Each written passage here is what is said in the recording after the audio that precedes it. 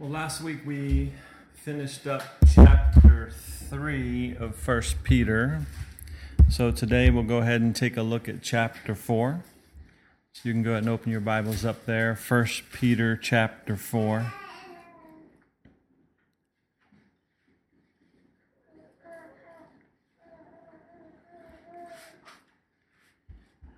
And once you're there, go ahead and jump back into chapter 3. And we'll read our way on into chapter 4. So 1 Peter chapter 3, we'll start in verse 14. But even if you should suffer for righteousness' sake, you are blessed. And do not be afraid of their threats, nor be troubled.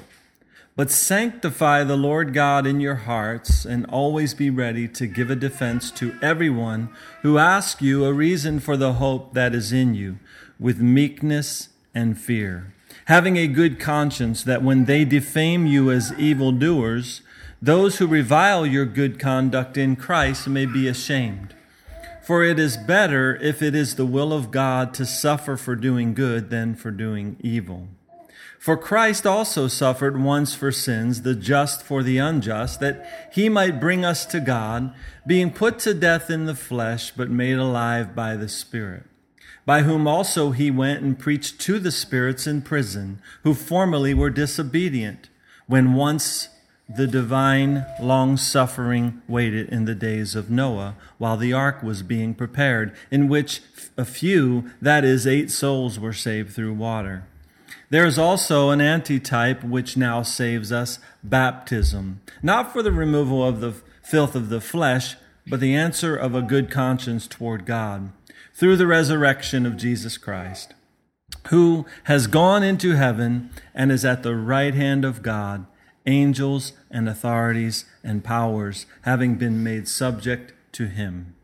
Verse 1, Therefore, since Christ suffered for us in the flesh, arm yourselves also with the same mind, for he who has suffered in the flesh has ceased from sin, that he no longer should live the rest of his time in the flesh for the lust of men, but for the will of God. So, again, as I mentioned last week, the point being made here is very clear in this letter. Live for God, not for the world, not for the lust of your flesh. Pursue peace in your life, pursue righteousness in your life, pursue holiness, and avoid everything else that is contrary to this manner of life. Notice there that we are no longer to live a life that is for the lust of men. In other words, think about the things that mankind lust after. All right, we lust after money, so we consume ourselves with chasing after it. Workaholics, for example, gambling, hoping we just win the lottery, whatever it may be, always trying to find that quick buck. Buy, sell, get gain. So mankind lusts for material things, but when one is born again, there are different instructions on how we are to live. Now, there are some verses that I often quote to you, but I'd like for us to go ahead and read them together this morning. So I want you to mark this page and turn to Matthew chapter 6. Matthew chapter 6.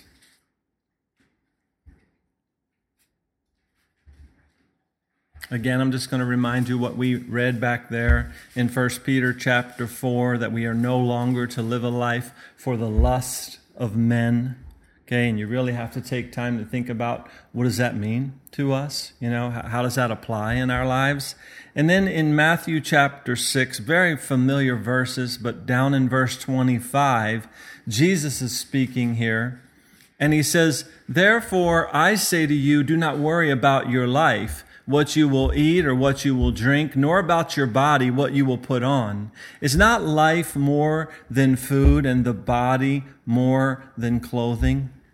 You know, as Jesus asked that question there at the end of verse 25, I can't help but think about how many people, and how many Christians included, really do live their lives for these things. Often we read these scriptures and we just say, okay, these scriptures are about worry, but it's really about where your focus is, what you're focused on. And we'll see as Jesus goes on that is the case. But even, in the Christian circles today, it's all about eating and shopping and all that kind of stuff. Christianity has become very materialistic as well. But this is the lust of men on display. And Jesus is instructing us to be completely different than that. And he says in verse 26, he says, "Look at the birds of the air, for they neither sow nor reap nor gather into barns, yet your heavenly Father feeds them. Are you not of more value than they?" So you see, what happens here at this point is that people begin to say things like, well, I gotta pursue money because money pays the bills. Money puts food on the table. And then people end up so stressed out because they have to pay their department store credit cards and their cable bill needs to be paid. The car payment is a burden. All of these things, right? And their lives are then full of worry as a result of their choices, right? And Jesus says, which of you by worrying, in verse 27, can add 1 cubit to his stature? So why do you worry about clothing? Consider the lilies of the field, how they grow. They neither toil nor spin. So, you know what I think about when I read that verse there? It always makes me think of that old saying that says, stop and smell the roses, right? But you know what? You don't have time to stop and smell the roses in life when you're consumed with the objects of our lust. They become a ball and chain to us, and they become a complete consumer of our time because we have to maintain everything that we have gained. And Jesus continues in verse 29 about the lilies of the field, and he says, "And yet I say to you that even Solomon in all his glory was not arrayed like one of these." So just one of those, not a whole bunch of them together, just one lily. How beautifully God has clothed it, right? Verse 30, "Now if God so clothes the grass of the field, which today is and tomorrow is thrown into the oven, will he not much more clothe you, O ye of little faith?" You see, God doesn't care about the grass and the flowers as much as he cares about all of us, right? That's not the question at all here. What's in question is how much do we care about the things of God? And verse 31 says, "Therefore do not worry, saying, what shall we eat, or what shall we drink, or what shall we wear? For after all these things the Gentiles seek." So in other words, the non-believers, those without Christ, they live in this manner, okay? Verse 32 continues, "For your heavenly Father knows that you need all these things." Okay, so do you need these things? Sure we do, right? That's not the point again, though. The point is, where is your focus? What consumes you? Jesus said, where your treasure is, there your heart will be also. Think about that. Where your treasure is, there your heart will be also. The Lord's basically guaranteeing that to us, that where our treasure is, there our heart will be also. So is your focus on the same things that men and women without God in their lives seek after? Or is it about the things that God wants you to seek after? You see, you wouldn't waste a dime on gambling, for example, if you care about the things that are God's, because you will put every extra dime you have into the things that are God, that God wants us to be about, right? Taking care of the widows, feeding the orphans, spreading the gospel of Jesus Christ, okay? Do you know how many true gospel preachers could use the money that some Christians just throw away for, in a frivolous manner, right?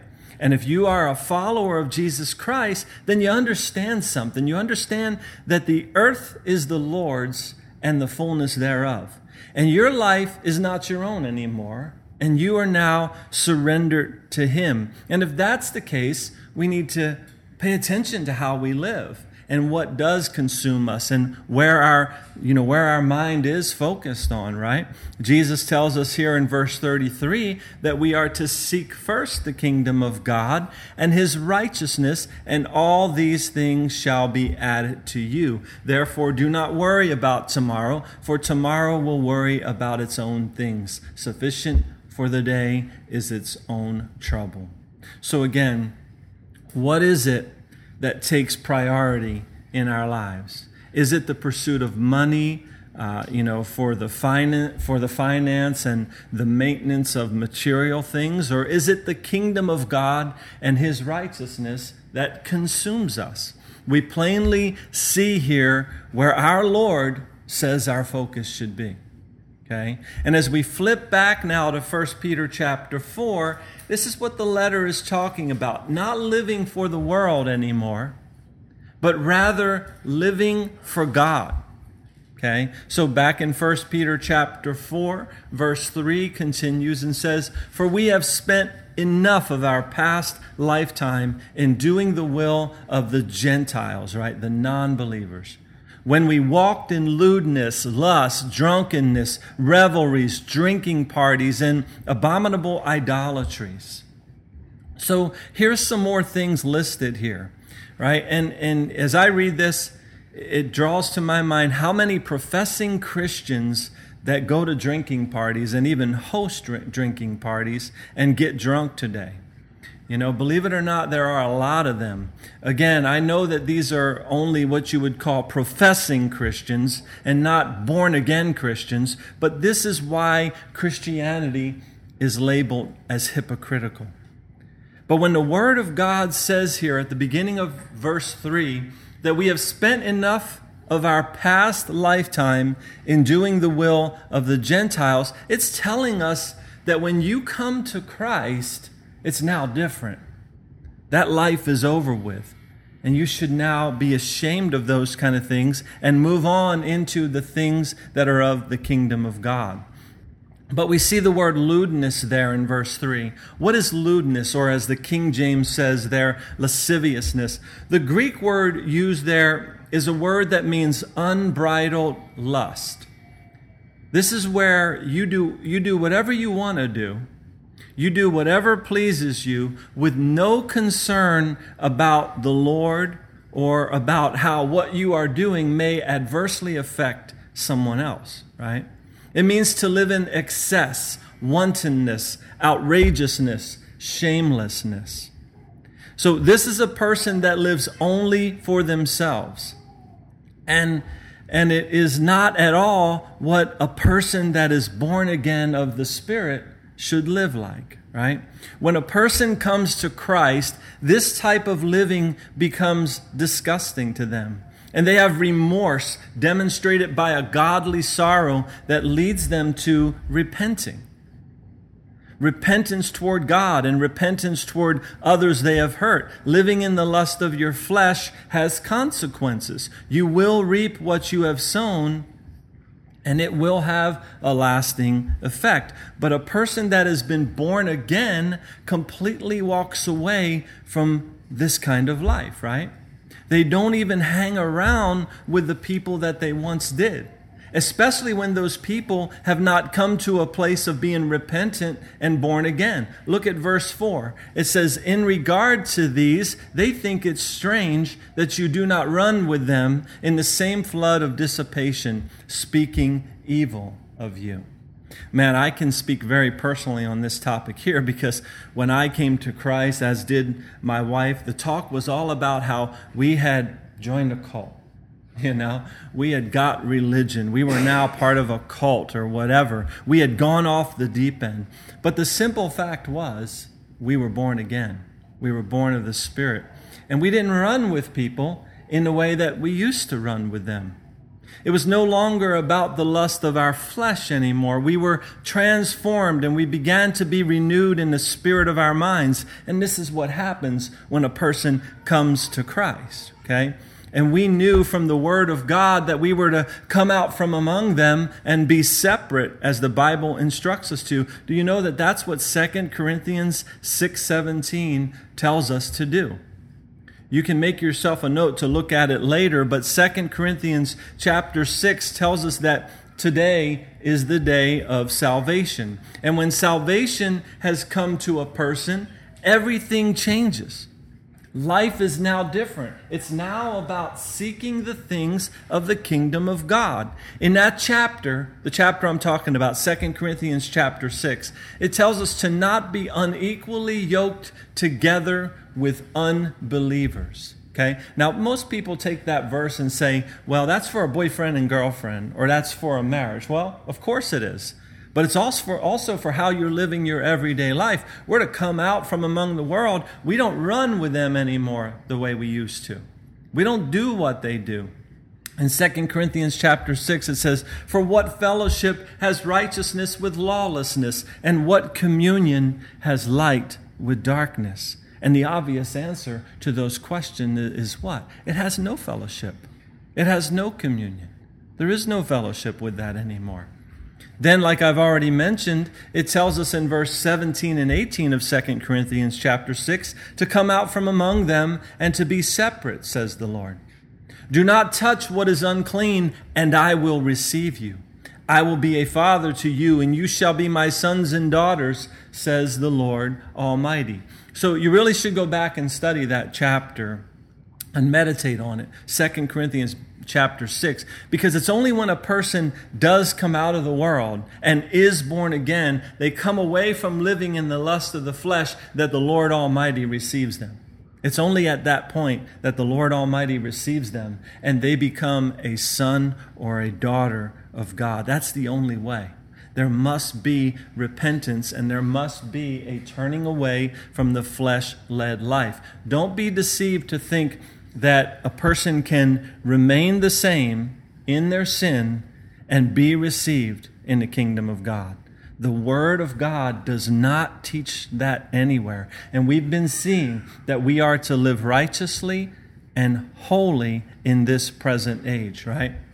Because people that live like that, verse 5 here tells us, back in 1 Peter chapter 4, verse 5 tells us that they will give an account to him who is ready to judge the living and the dead. For this reason, the gospel was preached also to those who are dead, that they might be judged according to men in the flesh, but live according to God in the Spirit.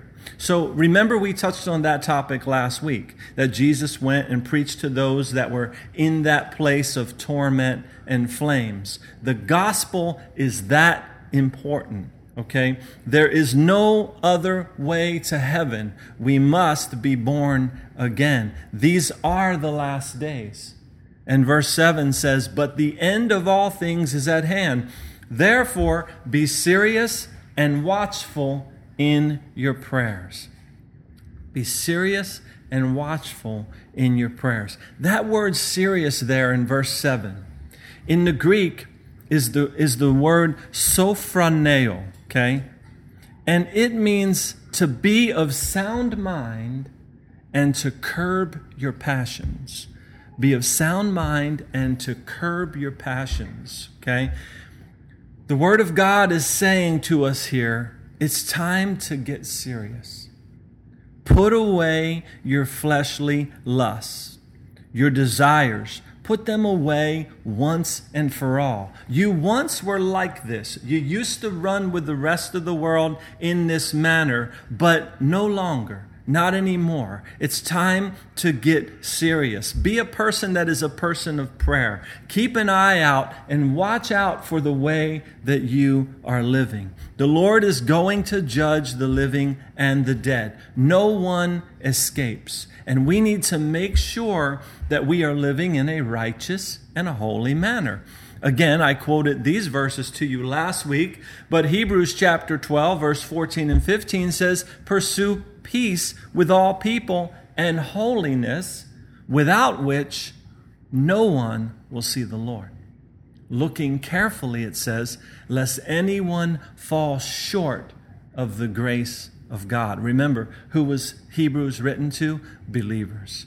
Written to believers in Jesus Christ. And we're being exhorted that without holiness, we will not see the Lord. And we need to be careful that we don't fall short of the grace of God. What's the point of all of this? Is that there is a different way we are to live than the rest of the world when you're born again and you come to Jesus Christ. Okay? And there is even more to it than that. Verse 8 here says, "And above all things have fervent love for one another, for love will cover a multitude of sins." Okay, now I have seen this verse here used within Christian circles in a very gross manner, okay? People have used this verse to sweep sin under the rug, and they have not dealt properly with the sinner.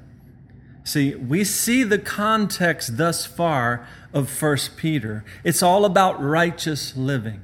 We've been born again through the Word of God, right? We saw that in 1 Peter chapter 1. We are to live soberly. We are to live righteously. We are to realize that this place is not our home. We are just passing through. Sin is to be dealt with severely. When it says there in verse 8 that love covers a multitude of sins, it's not telling us to overlook sin. It's not telling us to sweep sin under the rug, right? It's telling us that if we live out love, if we have a fervency for love, then sin won't even be a big issue for us anymore. Why? Because love conquers all. And if we love God, we won't want to walk in the manner that we used to walk in. We won't want to offend God. We won't want to live in that way anymore, right? If we truly love God and we're truly walking in love. What do we know about love? Let's look at 1 Corinthians chapter 13. Very famous scriptures. It's even in Hobby Lobby. 1 Corinthians chapter 13. I mean, you see these verses everywhere, right? But they tell us about love. Starting in verse 4.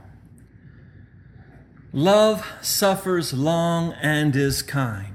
Now, that would sure cover a multitude of sin, wouldn't it? If I'm living out kindness and I'm long-suffering toward others, then I'll be far less likely to sin against them, wouldn't I? Kindness doesn't hurt other people, and love is kind. Love suffers long, too.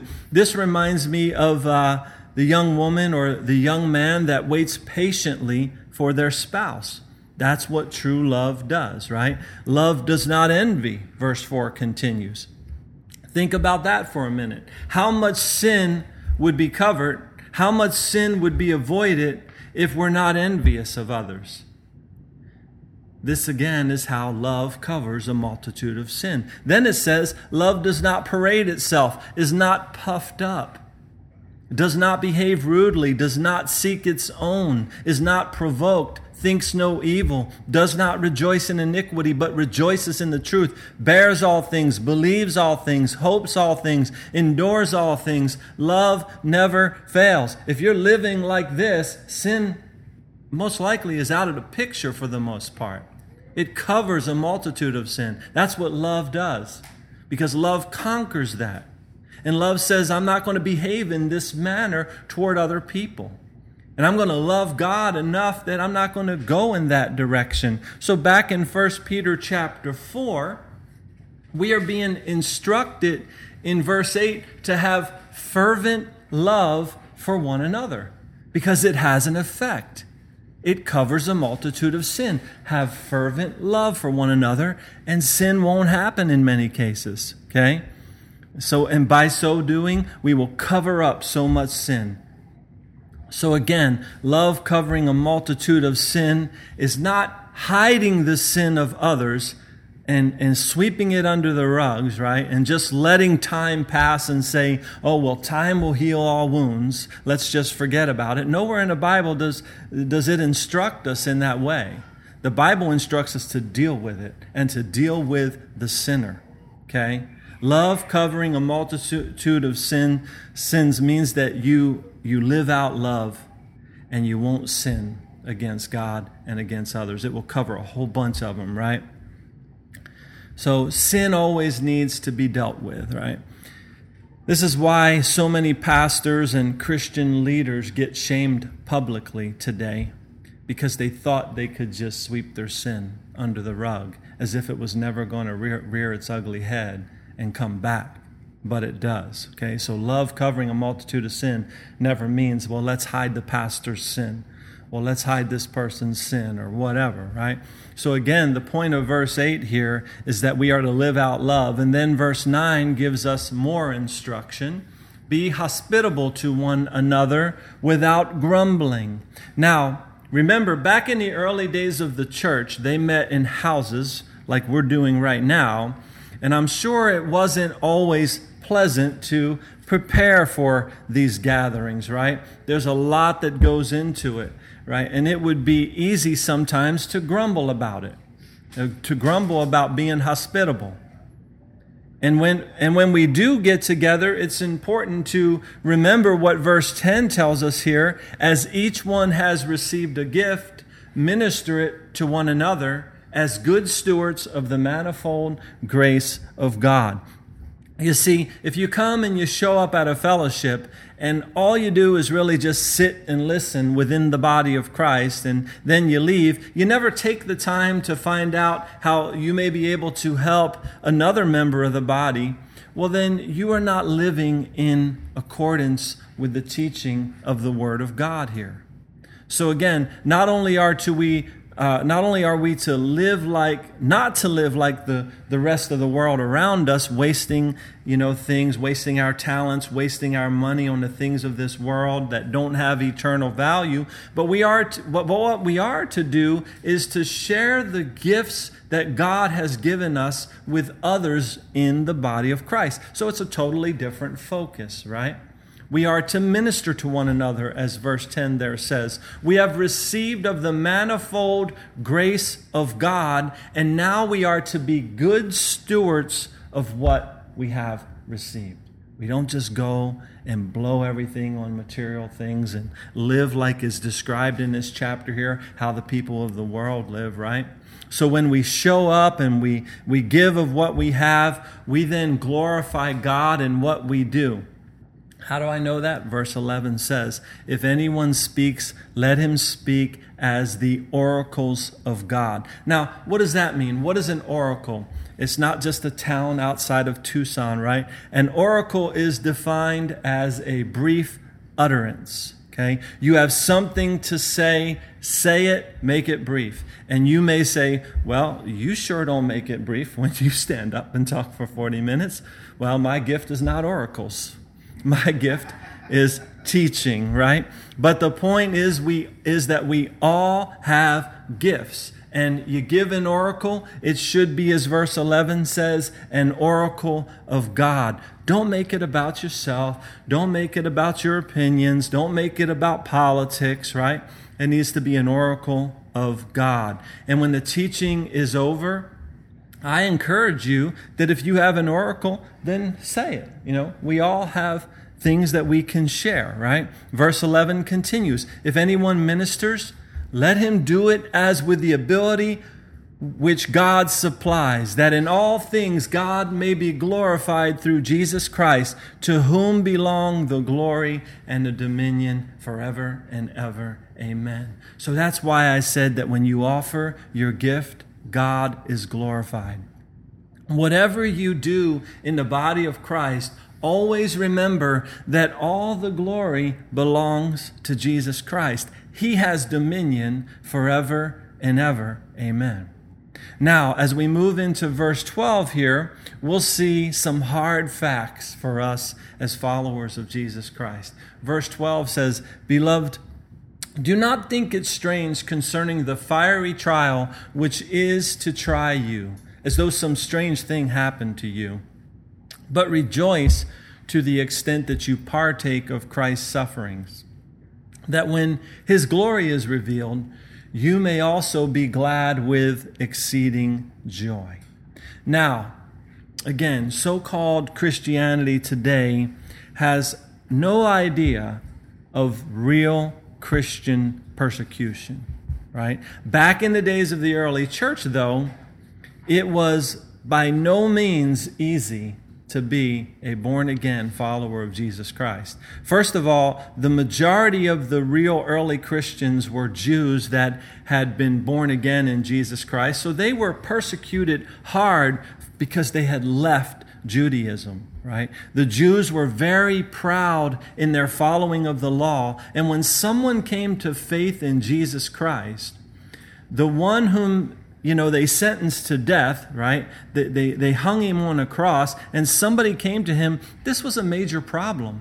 And this person stepped outside of the law and came to the grace of God in Jesus Christ. So there was persecution, right? And we know, of course, that there is Christian persecution in a different form if you stand up for biblical morality, right? For example, you are against the taking of a life in the womb, of a woman. You could then be considered as being against women if you stand up against abortion and say, I don't believe in that. Well, then you might be accused of being against women and their free rights. If you believe that God is the creator, as the Word of God tells us that He is, and that creation should be taught in our schools, you are considered backwards thinking and irrelevant to progress, right? If you believe that marriage is defined in the Bible and that our society would be best to stick with the biblical definition, then you will be labeled as homophobic and you will be guilty of hate crimes. So there is some persecution if you stand for what the Bible talks about and you stand for righteousness. But verse 14 here, though, it gives us some further instructions. It says in verse 14, if you are reproached for the name of Christ, blessed are you, for the Spirit of glory and of God rest upon you. On their part He is blasphemed, but on your part He is glorified. I guess the question we can ask here is, what part are we going to play? Their part or our part as born-again Christians? Do you see that there? If you are reproached for the name of Christ, blessed are you, for the Spirit of the glory and of God rest upon you. On their part, He is blasphemed, but on our part, He is glorified. So are we sticking to our part and glorifying God in everything that we do? But here's a real important point that I'd like to point out to you, though. Okay. After we read verse 15 here, but let none of you suffer as a murderer, a thief, an evildoer, or a busybody in other people's matters. I just find it so interesting that being a busybody in other people's matters is listed right there along with a thief and a murderer. Okay? But you see, standing up for what you believe does not mean that you yourself go out and do evil. And we see people do that, don't we? We have seen that over the years. We have seen people go and kill at an abortion clinic, right? Kill a doctor or do whatever, right? But we shouldn't do that, and nor should we get caught up in other people's business. If you suffer persecution as a result of meddling in the affairs of others, then that's your problem to deal with, right? Again, what you and I should be known for, though, is love. Not love that condones or accepts sin and moral decay, but love that has compassion for the sinner. Love that has compassion for the lost. You see, we know from the Bible, right? God's word, that is, that there is a heaven and there is a hell. Heaven is for those that have been sanctified in the blood of Jesus Christ. They have repented of their sin and they've been born again. And hell, right? That place of torment, like we looked at last week, Luke chapter 16, that Jesus talks about, it awaits those that have not been born again. And it really is that simple. You see, hell has no levels. There's not a deeper level of hell for the homosexual, for example, than there is for the liar. Okay? The white-collar sinner and the murderer will be side by side in hell. Churches today, denominational and non-denominational alike, are filled with hell-bound people. Remember, Jesus said in John chapter 3, verse 3, and listen carefully to what he said. He said, most assuredly. So Jesus is saying, know this for sure. Beyond a shadow of a doubt, understand this fact. He said, most assuredly, unless one is born again, he cannot see the kingdom of God. So if you know a man or a woman that was or is a good person, let's say they feed the homeless, they take care of orphans, they handle their finances well, they're hard workers, they give to those in need, but they have not been born again, that person, as good as they were, as good as they are, will not see the kingdom of God. Why? Because Jesus said, most assuredly, I say to you, unless one is born again, he cannot see the kingdom of God. And do you remember that back in 1 Peter, we read that the way that a person is born again, back in chapter 1 of 1 Peter, the way a person is born again is how? Through the word of God, which lives and abides forever. So you see, the answer is that everybody must be born again. They must be born of the Spirit of God. And when one is born of the Spirit, they no longer live in the way they did in times past. They no longer run with those people anymore. They come out and they are separate. They realize they're not to be unequally yoked anymore, right? So, but I want to stress this.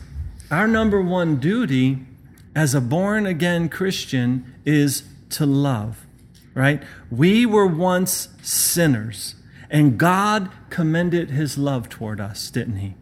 And Romans chapter 5 tells us that God demonstrates his own love toward us in that while we were still sinners, Christ died for us. So we have to be careful of how we go out into the rest of the world and share Christ with them and to meddle in their affairs. They're doing what they're doing because they're lost. They're falling into these things that the Bible lists clearly as sin because they're lost, but we once were lost without Christ. Okay? So we need to demonstrate God's love to that person that is still separated from God because of sin. You know, be it the good, hard-working man or woman, or be it the most blatant, vile sinner you can imagine. Sin is the problem. And we know the solution to sin. And the solution to sin was that God demonstrated his love. God so loved the world that he gave his only begotten Son. That's the answer. So we are to live it, internally in the body of Christ. And we're to live it out there as well, right? Now, will you suffer if you walk in love? Am I telling you that you won't suffer if you walk in love? No, you will suffer, okay? Verse 16 says, and I'm back in 1 Peter 4, yet if anyone suffers as a Christian, let him not be ashamed, but let him glorify God in this manner. So as a Christian, you're like Christ. You're a person that's a follower of Christ. You're living like he lived. And you're living being led by his Spirit. And if you suffer in that manner, then glorify God in that matter, right? You see, the early Christians did good. They didn't just complain about the bad. They actually stepped up. They went out and they did good, right? Look, as a dad, there were things that I wanted my kids to be saturated in and things that I didn't want them indoctrinated in. So rather than complain about the public school system, I just said, we're not going there. We're not going to do it. We're going to homeschool our kids. As an adult, right, there are things I really don't want to have in my mind. So I choose not to watch many modern day TV shows and movies and such and listen to the secular music. I'm not going to be a busybody in other person's matters. Right? They can make their own choice on how they want to live. It's not up to me whether they come out of the world and be separate. But when they come to me and ask me, hey, what's the reason for this hope that you have? Why do you have peace in this situation? I won't hesitate to give them a truthful answer. and to say, look, I turned to Christ and I turn away from the things of this world. I want to seek first the kingdom of God and his righteousness. You see, the body of Christ, individual members of the body of Christ, need to stop and examine themselves and ask themselves if their life lines up with the Word of God, or are they conforming to the sinful lust of this lost and dying world? And verse 17 says, "For the time has come for judgment to begin at the house of God." Now let me pause right there and ask you something real quick. Where is the house of God? Is it that church over there on the corner, or that church over there with the steeple, that church that meets in that school building over there? Where is the house of God? Well, look what this verse says here as it continues. It says, "And if it begins with us first." So this verse mentions the house of God, and then it really tells us where the house of God is. It's us. You know, right, that 1 Corinthians chapter 6, verse 19 and 20 says that your body is the temple of the Holy Spirit who is in you, whom you have from God, and you are not your own. For you were bought at a price. Therefore glorify God in your body and in your spirit, which are God's. So we are to live again to glorify God. We were bought with a price. Our lives should always draw people's attention to God. We should not be known for hatred, right? Is our God the God of hatred? No, he is the God of love. He is the God of compassion. And he has reached down to mankind and he has offered eternal life. But again, the problem of sin remains, and we must do something about it. And we are the house of God. Okay? We are the one that people are going to look to. Right? When people judge Christianity, let's just say, give an example of someone saying Christianity is hypocritical. They don't look at the building. They don't look at the chairs in the building. They don't look at what the building has on the wall. They don't look at the steeple. And then they say, oh boy, look at that. That's hypocritical. No, they look at the Christian. That's what they look at. That's what people are going to look at and see, right? And verse 17 again, we'll read it. Again, for the time has come for judgment to begin at the house of God. And if it begins with us first, what will be the end of those who do not obey the gospel of God? So, do you see the compassion there at the end of verse 17? It really matters how you read that, right? What's going to happen to these lost souls? Let me read verse 17 again. For the time has come for judgment to begin at the house of God. And if it begins with us first, what will be the end of those who do not obey the gospel of God? Do we even care what their end is? That's how you can read that. Because God loves them, and he's not willing that anyone should perish. And verse 18 says, now, if the righteous one is scarcely saved, where will the ungodly and the sinner appear? Do you know what the word scarcely there means? It is the Greek word moles, right? And it means with difficulty, not easily. With difficulty, not easily. Again, it's not easy to walk this earth as a born-again child of God.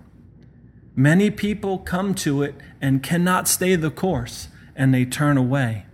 Walking by faith is a struggle in this life.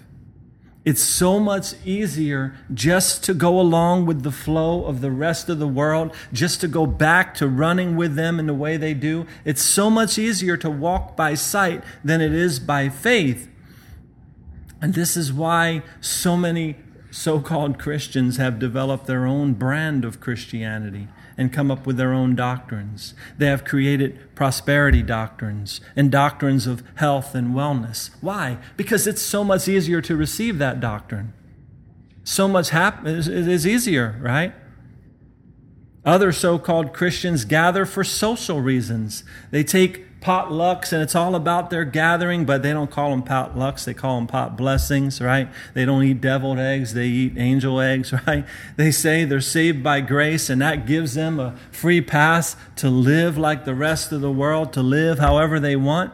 They just walk in everyone else's lewdness, lust, drunkenness, revelries, drinking parties, abominable idolatries. They go out and they live that way 5-6 days a week, and they show up for the social gathering at church on Sunday, but it's not what we see in the Word of God of how the born-again person is to live, right? We're not to take the temple of God, these bodies of ours, into secular places to chase after the almighty dollar. And many people are saying things today, well, like, oh, it's okay if I do this, or it's okay if I go there. No, are we to take the temple of the living God into that type of a place? Right? And before we finish with verse 19, I'm going to repeat to you verse 1. You can go ahead and look back at verse 1 of chapter 4.